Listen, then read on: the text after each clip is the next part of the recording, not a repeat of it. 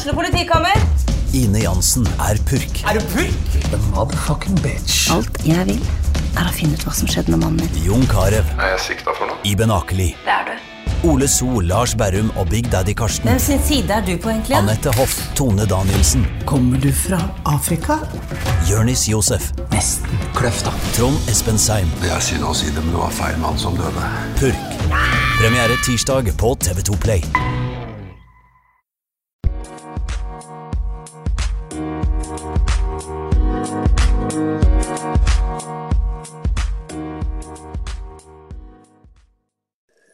Kjent konspirasjonsteoretiker og pandemikritiker samlet vaksinemotstandere hjemme hos seg. Nå 60 år gamle Hans Christian Gaarder død med covid-19, og kommuneoverlegen advarer mot bilsmitte. OA har snakket med en som har fulgt Gaarder og miljøet med antivaksinemennesker i Norge i flere år. Sikkerhetseksperter fra selskapet KPMG har bistått Østre Toten siden dataangrepet 9. januar i år. Og denne uken så orienterte de politikerne bak lukkede dører i rådhuset om det som snakkes om den digitale naturkatastrofen som har rammet en av våre kommuner. Vi ser nærmere på dette. Norge fortjener en ordentlig politisk debatt om hva som kan gjøres for å hindre at høyreekstremismen tar flere uskyldige liv. AHF-lederen i Innlandet vil ha en ny 22. juli-kommisjon for å ta et oppgjør med tankegodset som førte til massedrapene. Vi har snakket med Sigrid Døving Bjerke.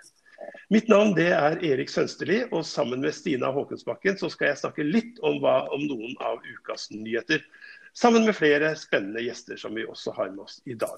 Men før vi kommer til gjestene og de andre temaene våre, Stina, de største og mest debatterte sakene i OA denne uken, det har vært... Ja, det jo det ikke høye odds på at det sykehus, altså. Men nå jo føringsfristen ute på nye sykehusstrukturen, så det for dere som har prøvd å oppsummere den. Vi har fått innlegg fra de som bor lengst unna det mulige nye Mjøssykehuset, blant annet, som peker litt på at det ser litt rart ut, da. De sitter og diskuterer avstander for oss rundt Mjøsa. Jeg har sett også at det har vært en debatt om fastlegene, nok en gang. Her det Arbeiderpartiet som var ute med et innlegg og fikk kontantsvar fra legene. Hva dreide det seg om, Stina? Nei, det jo fastlegekrisa. Det veldig mange i Døving som ikke har en fastlege, og spørsmålet jo hvordan man skal ta tak i det. Og Døving AP hadde prøvd å invitere seg til et møte med Allmennlegeforeningen, men de hadde ikke lyst til å møte dem, og det synes AP var litt rart. Og så svarer jo fastlege at de vil ikke bli partipolitikk. Så det var bakgrunnen da. Nettopp. Ja, da det slik at i dag fredag så mange opptatt av å diskutere i sosiale medier bortgangen til en kjent konspirasjonsteoretiker.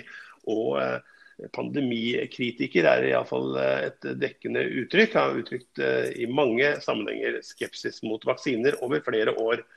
Og en av våre gjester i dag deg, Gunnar Tjomlid. Du forfatter, foredragsholder, YouTuber, IT-mann. Jeg kjenner deg fra bloggen Saksynt og podcasten Tomprat. En av de som engasjert deg sterkt for vitenskap og fakta mot konspirasjonsteorier. Og du kjenner jo litt til denne mannen på Gran som nylig fikk påvist covid-19 etter sin død. Hvordan kjenner du til han, og hvem var han slik du ser på det? Jeg kjenner han litt fordi jeg har jo fulgt konspirasjonsmiljø og antivaksinemilgjøer i Norge i mange år. Og jeg har jo, sånn som konkret så skrev jeg om han for en del år tilbake, det var tilbake i 2014, for da ble jo han invitert av NRK til å delta i en debatt om HPV-vaksinen, og ble der presentert som en uavhengig helseforsker, der motparten var en reell HPV eller HPV-vaksine og livmorhalskreft-ekspert, Sveinung Sørby. Og da skrev jeg en bloggpost der jeg kalte dette for falsk balanse, eller ny norsk rekord i falsk balanse, for du hadde altså en ekspert på HPV som overlege ved sykehuset i Nord-Norge, i Tromsø, som har publisert flere vitenskapelige artikler om dette. Og så på den andre siden så har du en fyr som har ingen som helst faglig bakgrunn, og har bare brukt de siste årene på å spre konspirasjoner og ideer om at han snakker med aliens og intervjuer aliens, og at Jonas Gahr Støre er en biorobot, og at alle vaksiner er livsfarlige og fører til autisme og sånne ting. Og det mente jeg var veldig uansvarlig av NRK, og det førte jo til tidenes klagestorm mot NRK. Den er jo blitt overgått i senere tid av andre saker, men på det tidspunktet så førte den saken til de fleste klager. Så jeg kjenner han jo litt sånn. Min oppfatning av Hans Gaarder er jo at han er farlig, for at jeg mener at det er farlig å spre ideer om at vaksiner er livsfarlige og er en del av et komplott fra norske myndigheter sånn mot folket. Så i den forstand så mener jeg at alle vaksinemotstandere er farlige, og spesielt i 2021 når vi har en pandemi og vi faktisk har effektive vaksiner. Men han var ufarlig i den forstand at han var ikke, jeg oppfatter aldri han som aggressiv eller ondskapsfull som en del andre i disse miljøene er, som bruker mye tid på sosiale medier for å knuse meningsmotstandere, diskreditere de og spre løgner og alt mulig sånn. Han var relativt uskyldig i den forstand. Han publiserte sine meninger på sine nettsider og litt i sosiale medier og holdt litt foredrag, som jo er en av grunnene til at det har blitt et stort problem nå før hans død, fordi han bare noen dager før han gikk bort og inviterte nettopp til et sånt foredrag, som var vel sannsynligvis ulovlig, og som nå ifølge enkelte aviser faktisk har ført til et stort smitteutbrudd i den kommunen. Så en relativt uskyldig, harmløs fyr som sannsynligvis virkelig trodde på de tingene. Han trodde virkelig på disse konspirasjonene. Han trodde at det var folk, amerikanske myndigheter hadde kontakt med utenomjordiske og samarbeidet med dem. Han trodde på lydopptak med intervjuer fra aliens fra andre galakser. Og han var ikke som konspirasjonsekspert Jon Færseth har skrevet om i et lite minneord til Hans Gaarder. Han var ikke en av de som ble dratt med i de mer ytre høyrevridde konspirasjonstenkingen som har blitt mer populært de siste årene. På sånn sett så var han relativt harmløs, men samtidig mener jeg da farlig i den forstand at han til og med ut i pandemien, altså godt ut i pandemien, fortsatte å twittre og skrive på Facebook om at dette var en løgn, covid var ikke reelt, og at vaksiner var farlige.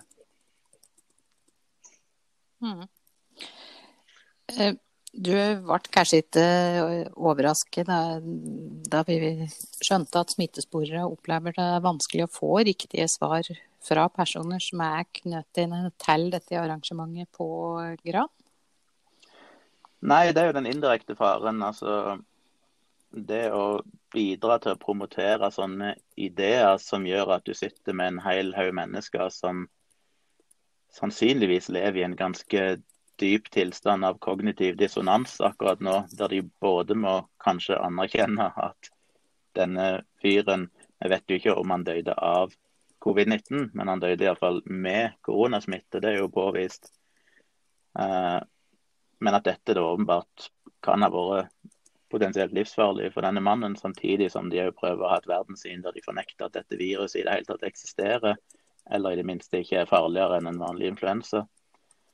Og da er det klart, da er det vanskelig for de å samarbeide, fordi at det vil jo være på en måte å innrømme at ok, dette faktisk er en pandemi, dette er faktisk reelt. Og det er jo de ideene som er så farlige. Det er jo det å plante sånne ideer i hodet på folk at ja, det setter alle andre i fare, og det er jo det som er så viktig med dette, at folk velger selv om de vil la seg vaksinere. Men til syvende og sist så er jo mitt hovedpoeng alltid at du vaksinerer deg ikke primært for din egen helse. Du vaksinerer deg primært for å beskytte andre som ikke kan vaksineres, ikke hatt mulighet til å bli vaksinert, som kanskje har fått vaksinen, men ikke respondert godt nok på den, sånn at de ikke har oppnådd smitte. Dette er et slags altruistisk kollektivt samarbeid vi gjør for å prøve å beskytte folket. Og jo flere som da melder seg ut av det samarbeidet, jo større risiko står vi alle i. Og det ser vi jo spesielt godt når de da heller ikke vil bidra til smittesporing, som da setter andre folk i direkte fare. Vi vet at Gran kommune vil politianmelde arrangementet, og vi skal ikke foregripe begivenhetens gang her. Og gårde kan jo da heller ikke forsvare seg i forhold til de meninger han har gitt uttrykk for, og som han blir kritisert for.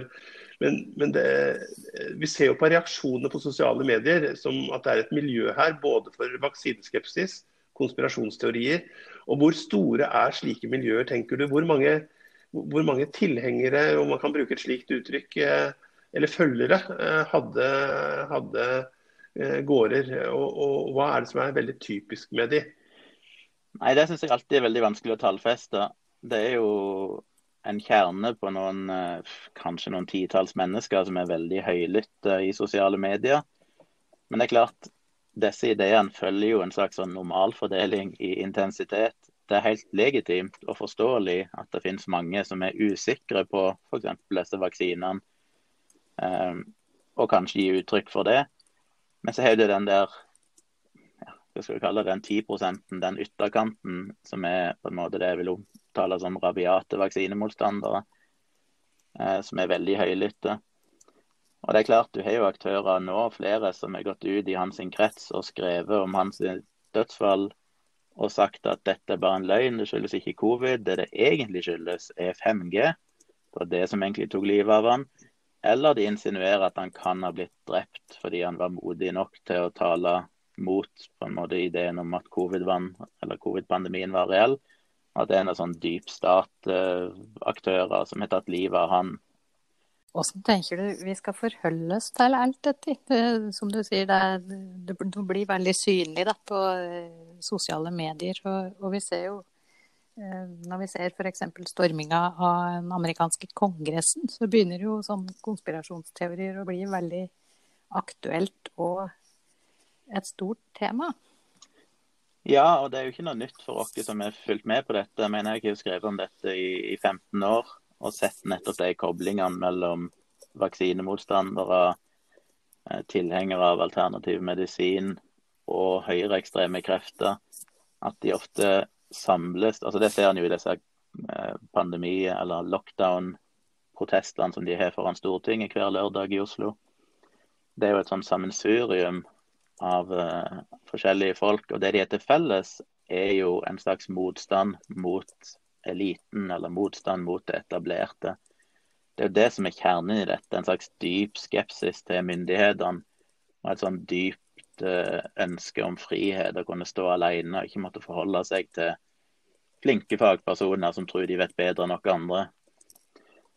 Så dette har vi jo sett i veldig mange år, men det har jo blitt veldig mye mer tydelig nå med QAnon-konspirasjoner fra USA, som nå etter hvert har kommet til Norge, og en ser det i kommentarfelt rundt forbi. Så QAnon på en måte den perfekte blandingen av alle verdens konspirasjonsteorier samlet i ett, og som plutselig har gitt et slags rammeverk for all denne galskapen, som jeg vil kalle det. Og har dermed fått en konkret politisk effekt, mens det tidligere var litt sånn, ja, konspirasjonsteoretikere noen rare folk, men vi trenger ikke å bry oss mye om dem. Så har det i dag en direkte innvirkning på verden, spesielt USA, men da selvfølgelig jo resten av verden etter hvert. Så vi nødt til å forholde oss til det. Det ikke noe du kan bare avfeie lenger som, ja, når folk tror på det de vil. Dette reelle effekter, og spesielt når det gjelder vaksinemotstand, så har vi jo sett de siste 20-30 årene, at hver gang det har vært utbrudd av meslinger, for eksempel i USA og Europa, så stammer det ifra miljøer som vaksinemotstandere. Og det fører til sykdom, det fører av og til til dødsfall. Dette liksom blodig alvor. Vi må møte dette, og vi må løfte det fram og vise at dette faktisk farlige ideer som må bekjempes.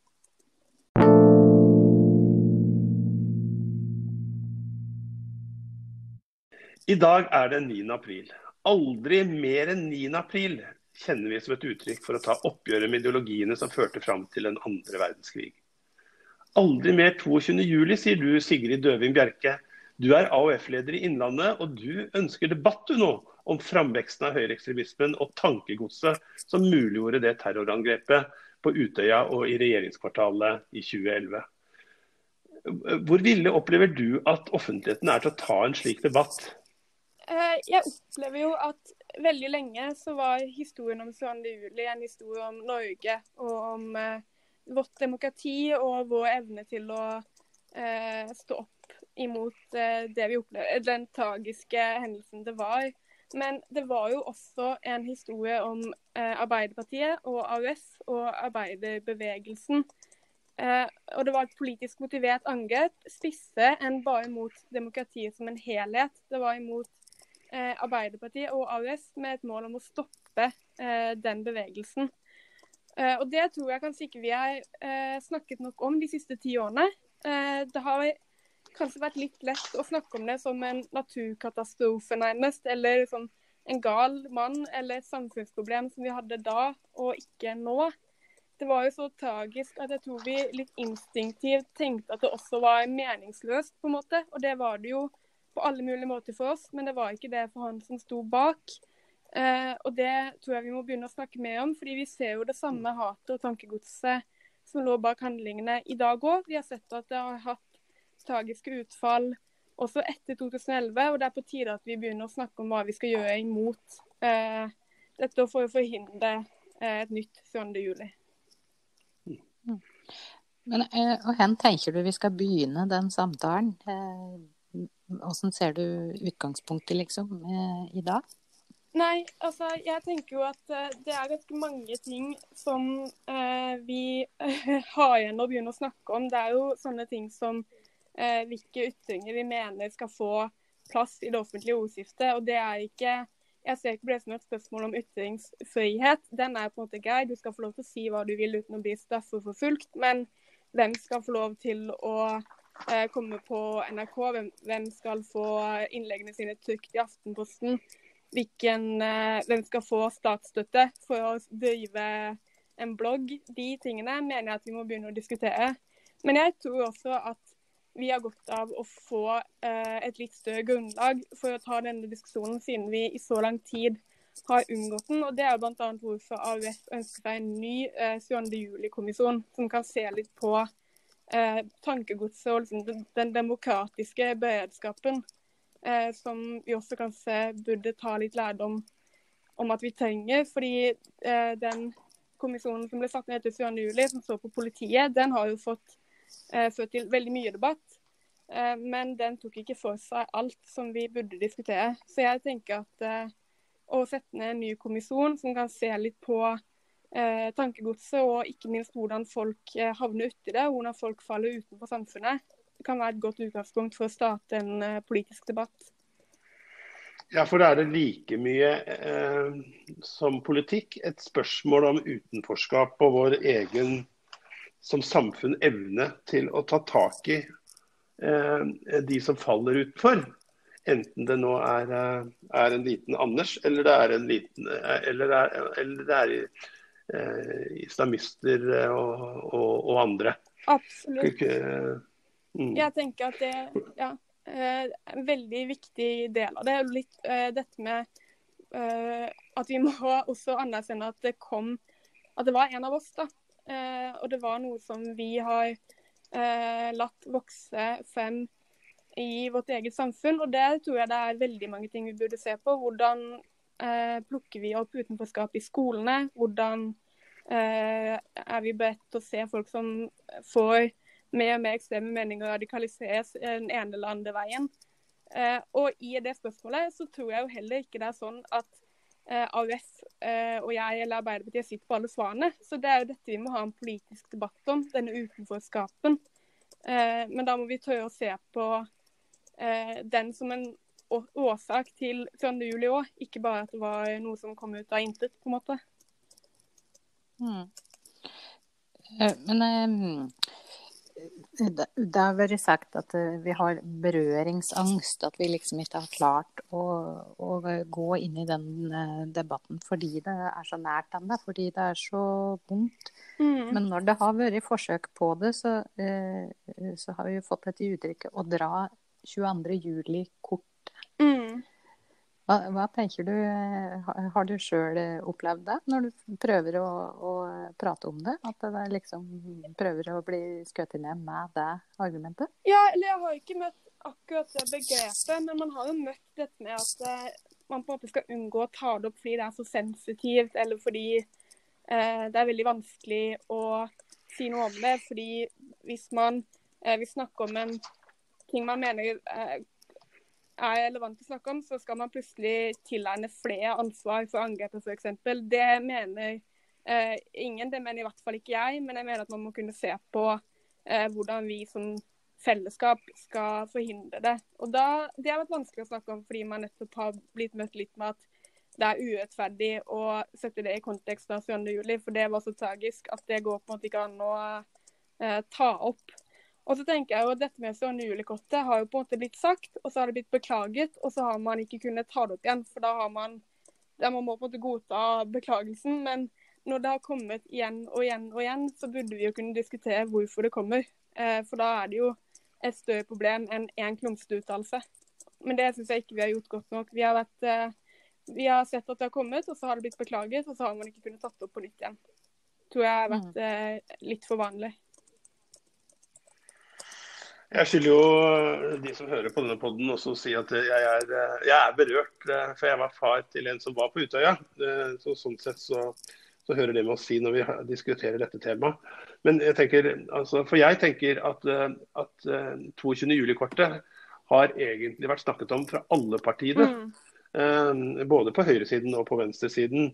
Men i den kronikken du skrev nylig i OA, så kunne det se ut som at du mener at FrP og Høyre ikke tar ansvar for nok i å stoppe og hindre fremveksten av det tankegodset da, som fører fram til radikalisering og høyreekstreme holdninger. Ja, og det riktig? Det mener jeg jo blant annet begrunnet med bloggen Human Rights Service som får statsstøtte. Det mener jeg feil. Og så det min mening, og når jeg skriver et innlegg i OA, så vil jeg jo gjerne ha et svar på det. Det har jeg jo ikke fått, men jeg mener at det noe vi burde, basert på lærdommen fra 7. juli, ikke burde godta at en sånn blogg skal få statsstøtte.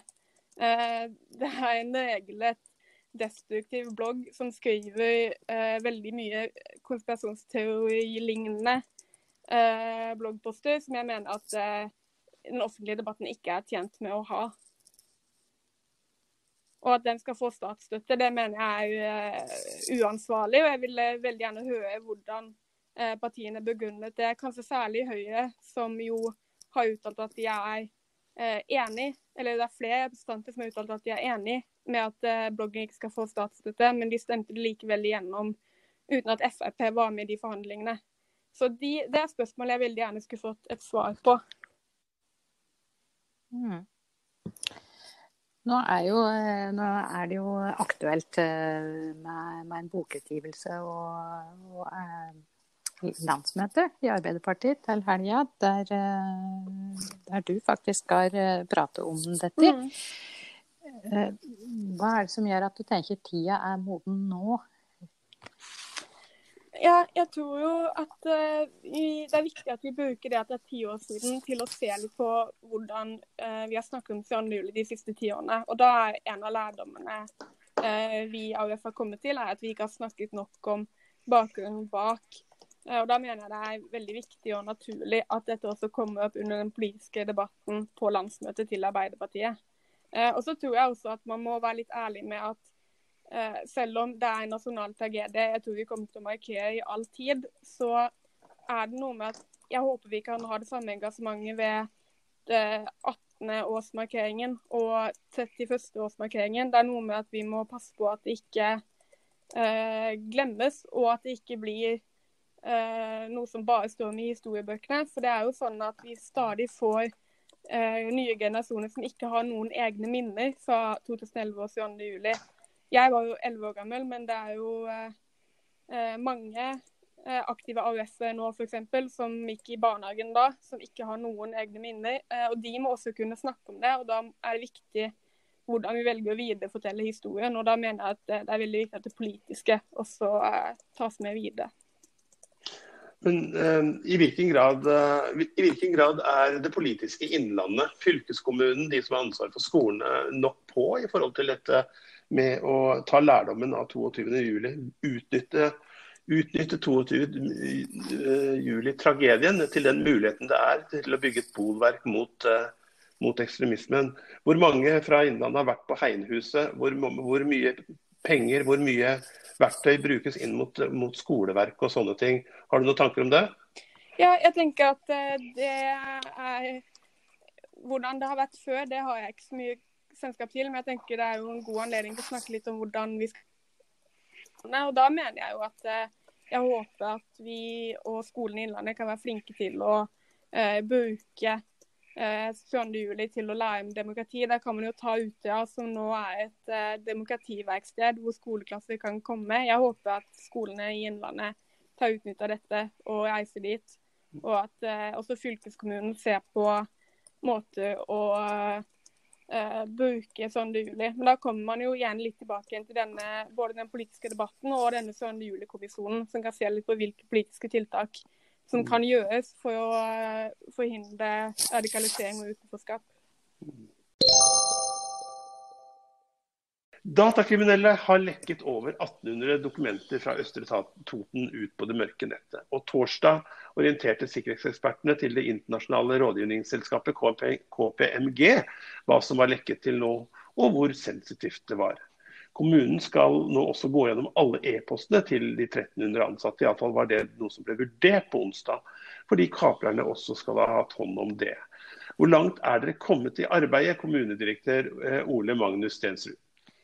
Vi har vært veldig opptatt av å varsle de som er berørt, der hvor det er lekka dokumenter ut på det mørke nettet, og der hvor det er personsensitive data. Så vi har gått gjennom 1879 dokumenter, og av de så er det sånn at vi har funnet ut at 79 av de dokumentene de inneholder personsensitive data. Av en karakter som gjør at vi må varsle de dette omfatter. Og personsensitive data her, det er stort sett helseopplysninger. Og opplysninger der hvor man både har lagt ut personnummer, kontonummer og andre opplysninger. Så totalt dreier dette seg om 31 personer som vi ønsket å varsle raskt. Og vi har prøvd å ringe alle de, og 27 av de har vi snakket med i løpet av denne uka her. Så de har vi snakket med og orientert om hva som er lagt ut, og gitt råd og veiledning videre til de direkte. Og så er det sånn at vi kommer til å kontakte ca. 50 personer til. Ca. 50 personer totalt, så da blir det vel 20 til med et direkte brev hvor vi sender ut hvilken informasjon som ligger her, som vi ikke anser som så kritisk at vi ringer dem, men vi sender et brev da. Så har vi jo sendt et brev til alle innbyggerne over 16 år med en generell informasjon om at her er det data som kan være på avveie, men det er mer en sånn generell informasjon, for det dreier seg ikke om disse dokumentene som er lekka, men det dreier seg om dokumenter som, eller det dreier seg om at disse kriminelle har jo vært inne i systemene våre, og vi ønsker å forhåndsvarsle innbyggerne. Og så det samme vil vi gjøre i forhold til næringslivet, hvor vi også vil informere om hvilke type opplysninger som kan være lagt ut av. Men der er jo det aller meste opplysninger er jo der offentlig uansett, men vi kommer til å gjøre det også. Er det noen av de har kontaktet som føler at, eller har gitt noen tilbakemeldinger om at dette er kritisk for dem, eller at de har opplevd noe uvanlig aktivitet som kan relateres til det? Ja, nei, det er opplysninger jeg ikke sitter på. Dette dreier seg da de vi har snakket med, det er 27 enkeltpersoner, og det er det varslingsteamet som de snakker med de, og de gjør også de vurderingene om man trenger videre veiledning eller noe spesiell hjelp da. Men det er mange navn, og det er indirekte identifiserende opplysninger, men det betyr ikke at det er dere har kontaktet de som er over et visst nivå, ikke sant, og hvor det er kritisk eller personsensitivt materiale. Altså disse 27 i første omgang, og så er det noen til da. Ja. Er det de 27 som på et sånt nivå at det kan være snakk om erstatningsansvar for skadekonsekvenser, enten økonomisk eller på annen måte? Når det gjelder det med erstatning, så er det jo sånn at vi har, altså i utgangspunktet så er det sånn at hvis noen får et økonomisk tap, så er det åpenbart at kommunen er ansvarlig. Økonomisk tap, det er på en måte ganske godt definert. Når det gjelder annen type erstatning, så er det spørsmål vi ikke har fokus på nå. Vi er opptatt av å få avklart hva Østre Totens kommunes ansvar er, men det er ikke noe vi har fokus på nå. Så eventuelt erstatninger, generelle erstatninger, det er noe som vi vil komme tilbake til. Og uansett så er det egentlig et spørsmål som må tas opp gjennom domstolene, egentlig. Hvis det ikke er rene økonomiske tap. Andre typer erstatning, det er egentlig en sak for rettsvesenet. Men det jobber vi videre med, faktisk. Jeg tenkte kanskje jeg skulle si litt mer om disse e-postene til de ansatte. For det er jo sånn at det er jo ikke riktig, som OA skriver i sin overskrift, at vi skal gå gjennom e-posten til de ansatte. Det vi har varslet om, det er det at vi anser det veldig sannsynlig at disse kriminelle har lastet ned e-postene til våre ansatte. Det anser vi som veldig sannsynlig. Og da er det jo også sånn at vi vet jo det at teknikken deres er at de også kan legge det ut på det mørke nett. Men det er da ikke gjort ennå. Så er det sånn at hvis hvis noen av de e-postene inneholder data som omfatter, som handler om rettssikkerheten til noen av innbyggerne våre. Det kan for eksempel være at noen har søkt om noe, og så har de lagt med for eksempel sitt personnummer, og det er personsensitive data i Norge. Og da er det sånn at vi har en plikt på oss til å varsle de personene. Sånn at når det gjelder e-poster til ansatte, så er det sånn at vi skal ikke lese de. Det som vi har gjort nå, det er at vi har forberedt oss slik at vi kan ta de inn i et dataprogram som kan analysere de og finne sånn type informasjon. Det er det noe som KPMG skal gjøre, det skal ikke kommunen, jeg skal ikke lese noen e-poster. Men som sagt, dette er ikke igangsatt. Dette vil vi ikke gjøre ennå, vi bare forbereder oss. Slik at hvis disse data rundt e-postene blir lekket, at vi da er forberedt til å kunne gjøre noe.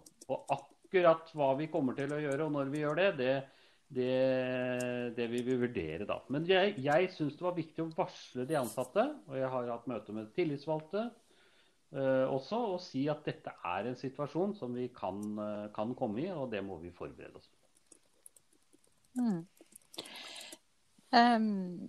Jeg ser vi har blant annet fått noen spørsmål på leserinnlegg om folk begynner å lure på, skjønner at dette blir dyrt for kommunen.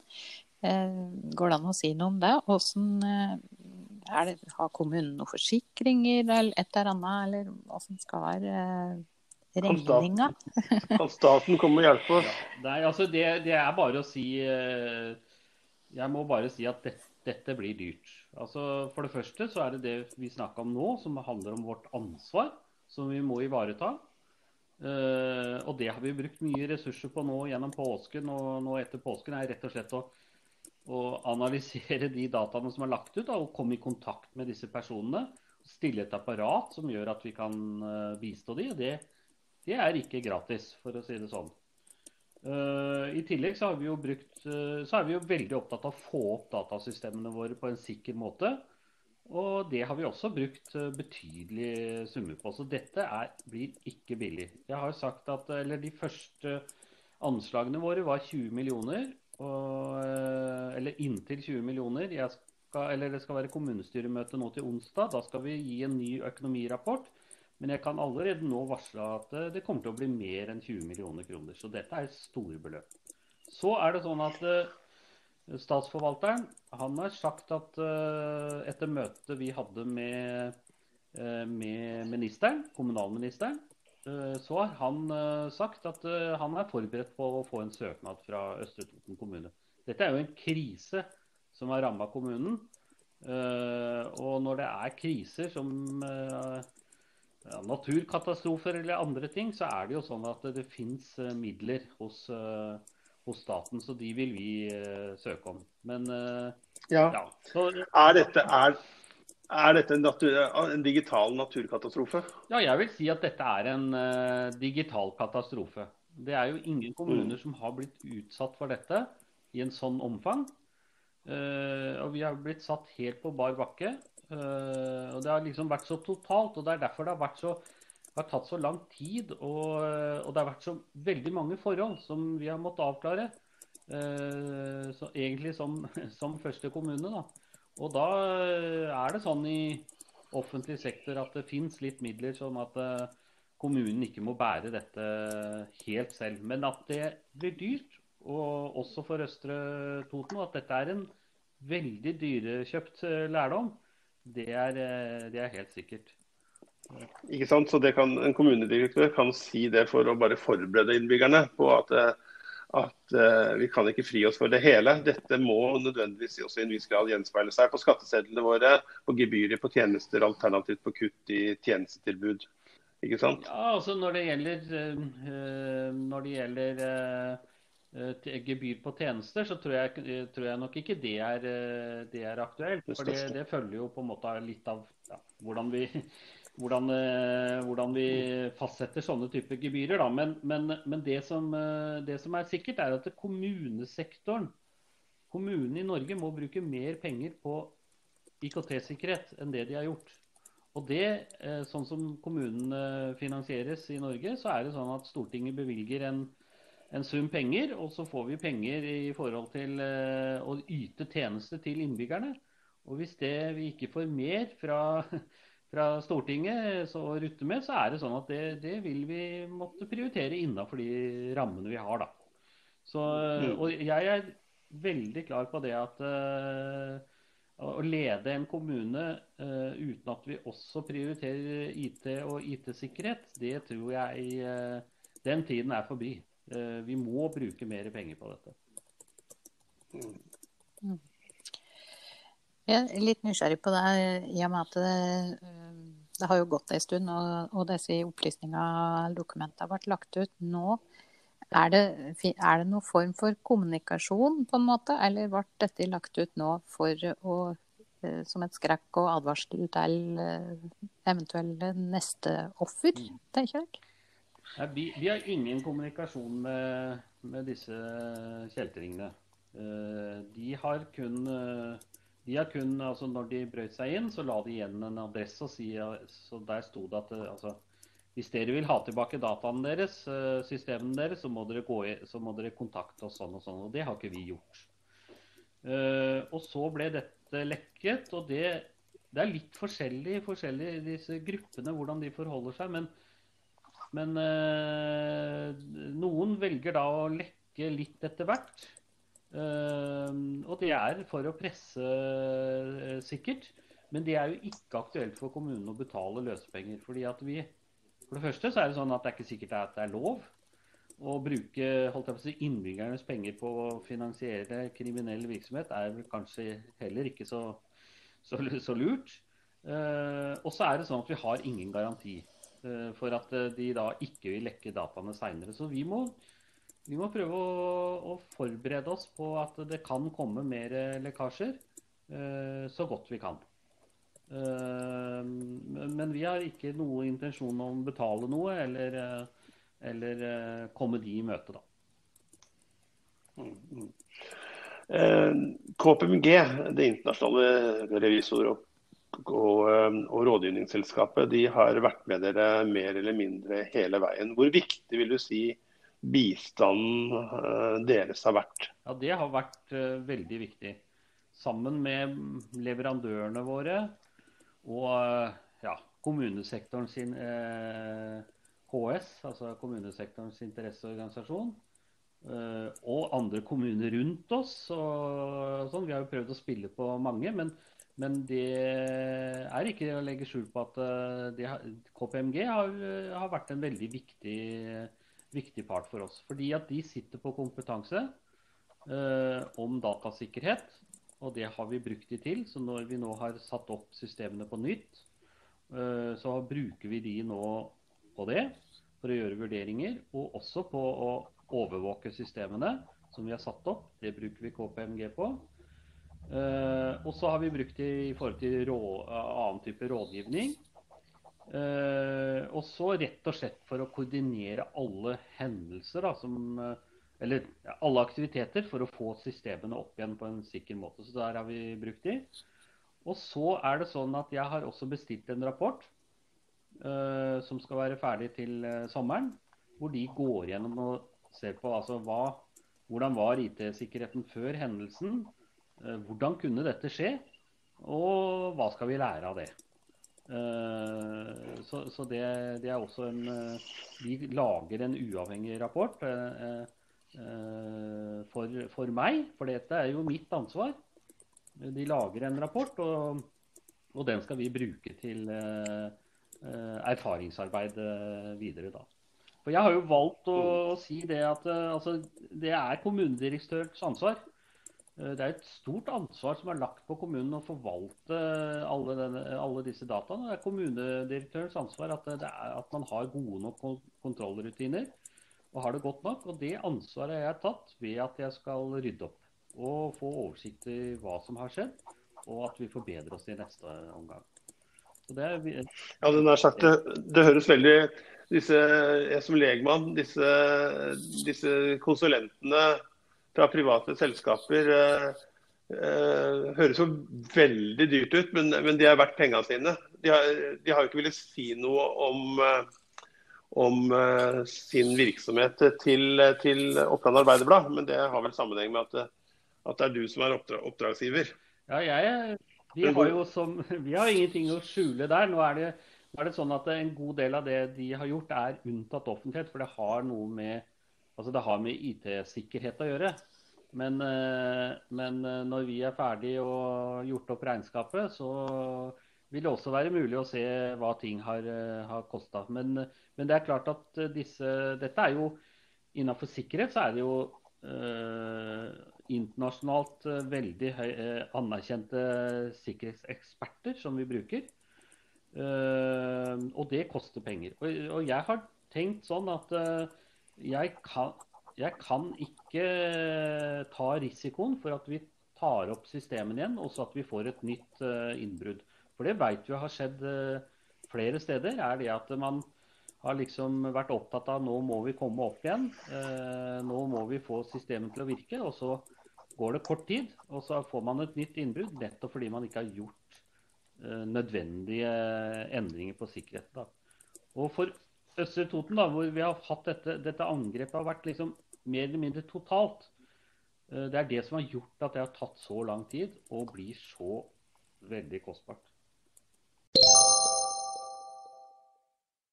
Da, Stina, er vi kommet til den faste posten vår i siste halvdel av programmet, blomsterutdelingen. Ja, kaktus eller blomster? Nei, vi deler ut blomster. Ja, det hyggeligste. Ja, har du noen kandidat? Ja, det har jeg jo. Jeg tenker kanskje en sånn gratulasjonsblomst passer denne helgen her.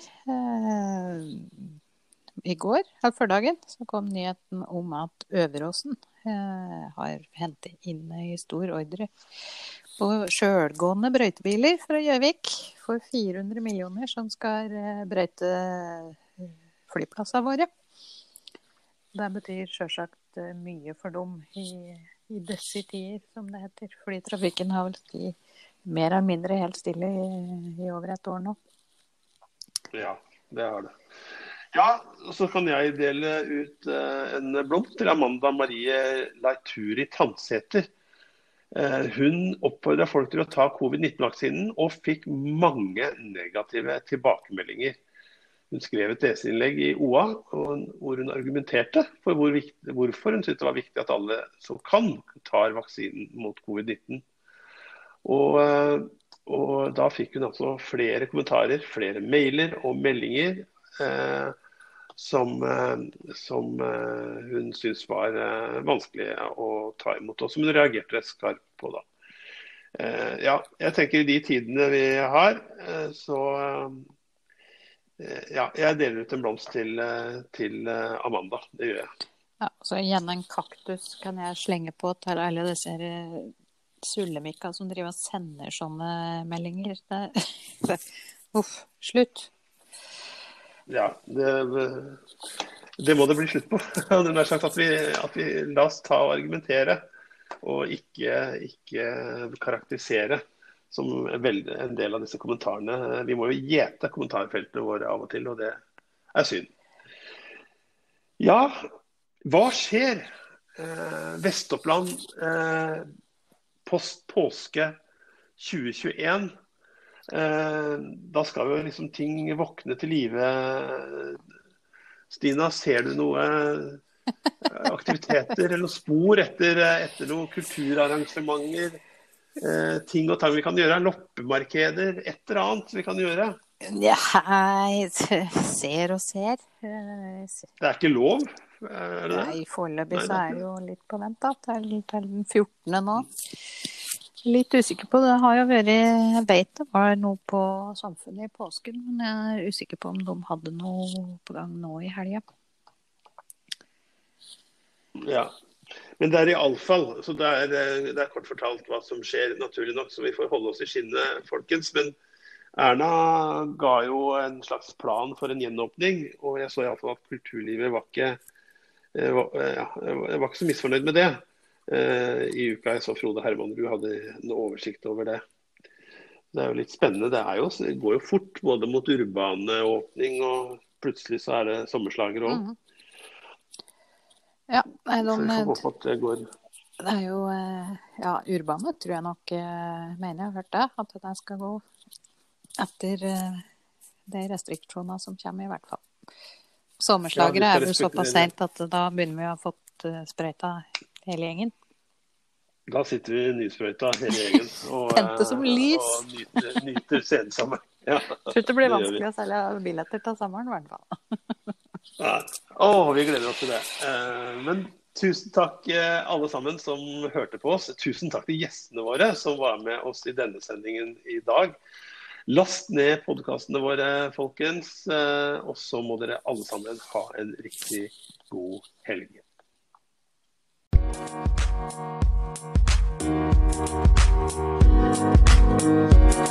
Thank you.